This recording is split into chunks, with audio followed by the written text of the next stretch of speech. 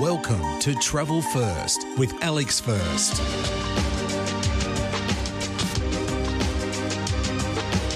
Waking up after a cosy night in a log cabin at Torrecipe Resort, my wife and I had a lovely buffet breakfast before walking a couple of hundred metres to join a 3.5-hour local culture tour operated by Torrecipe's parent company, Harineva. Our guide was a jolly chap with a great sense of humour, Arto Hutamaki, who was joined by the equally accommodating Mari Kitola. Immediately, we were introduced to a team of reindeer that numbered 6 and stepped into a sleigh to ride into the forest. At first, the team was lightly tethered, but pretty soon we were given a light rope and the reindeer did the rest, one following the other. It was a beaut experience, made all the more so because of the snow-covered trees and sublime environment in which we found ourselves. Nature is its own wonderland in this part of the world. No amount of adjectives will suffice. Some 2,000 people live in Munio, the nearest town, some 20 kilometres away, and there are 6,000 reindeer. To give you a broader context, Lapland, the northern part of Finland, is home to 200,000 people and as many reindeer. The local culture tour was centred around one of the oldest reindeer farms in Finland. Arto gave us the intriguing history of the family that lived on the farm until recently, and that started with a wooden hut which was cut in half and moved there after a family dispute. It was living history because what we saw was a typical Lappish homestead from the early 1900s. The home had been retained with its original belongings, including the implements the family used and even old photographs hanging on the wall. Fascinating stuff. Then it was time to feed the reindeer. Moss in hand, it quickly became a feeding frenzy and another beaut opportunity to take photos and video footage. Talking of photo ops, Arto and Mari's next stop was the Snow Hotel, which is part of Torrecipe Resort. Magnificent carvings out of snow in all 10 rooms, in the ice bar and in the ice restaurant.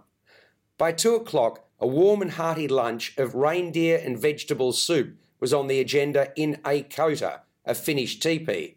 The whole thing was a terrific experience.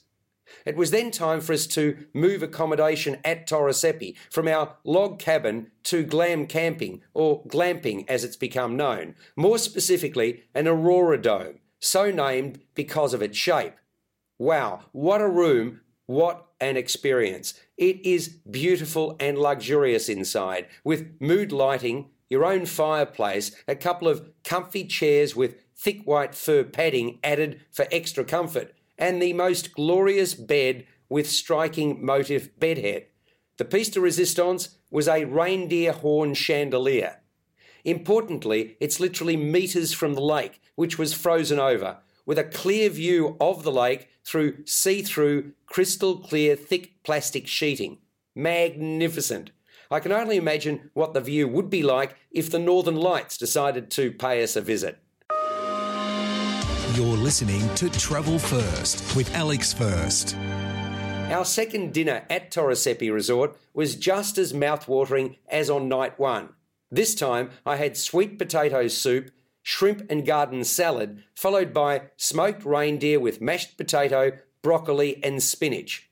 I'm not usually a meat eater, save for chicken and occasionally turkey, but I found the reindeer extremely tasty and tender. Dessert was fruit salad with a vanilla custard. At 9 p.m, we were met in the restaurant by Asa Pakala, who would guide us on the Husky Night Adventure Safari. First up, a short video on the do's and don'ts of how to operate a Husky sled. In short, as the driver, you're standing, and you start with both feet on the brake. When you want to get the Huskies moving, which I tell you takes very little effort because they're champing at the bit to get going, you take one foot off the brake and place it on the ski that pulls the sled. Then you ease your second foot off the brake. If you have a passenger, in my case my wife, she sits in front of where you're standing and has hand grips by her sides.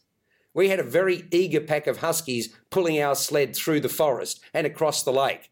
Because we were in formation with other Husky sleds, we couldn't let the Huskies run at the speed they were keen to maintain, so we used the brake quite frequently. We spent about an hour on the safari and the temperature was hovering around minus 20 Celsius, so warm layers of clothing were essential. Hand warmers also help. As on our snowmobiling adventure the previous night and the culture tour that morning, Torrecepi Resort supplied the appropriate cold weather gear to put on top of your own clothes. That included a thick one-piece snowsuit, gloves, extra socks, boots, balaclava and headlights. Torrecepi is all about sustainable tourism. Even their heating system is thermal. The area itself is so clean you can readily not only drink the water from the tap, but from local lakes and rivers. Would I recommend Torrecepi? Would I what? Incredible place. Everything about it is first class. It's an experience you'll remember for the rest of your life, just like we will. We'd certainly have loved to have spent a few more nights here, but unfortunately we were checking out after breakfast the next day.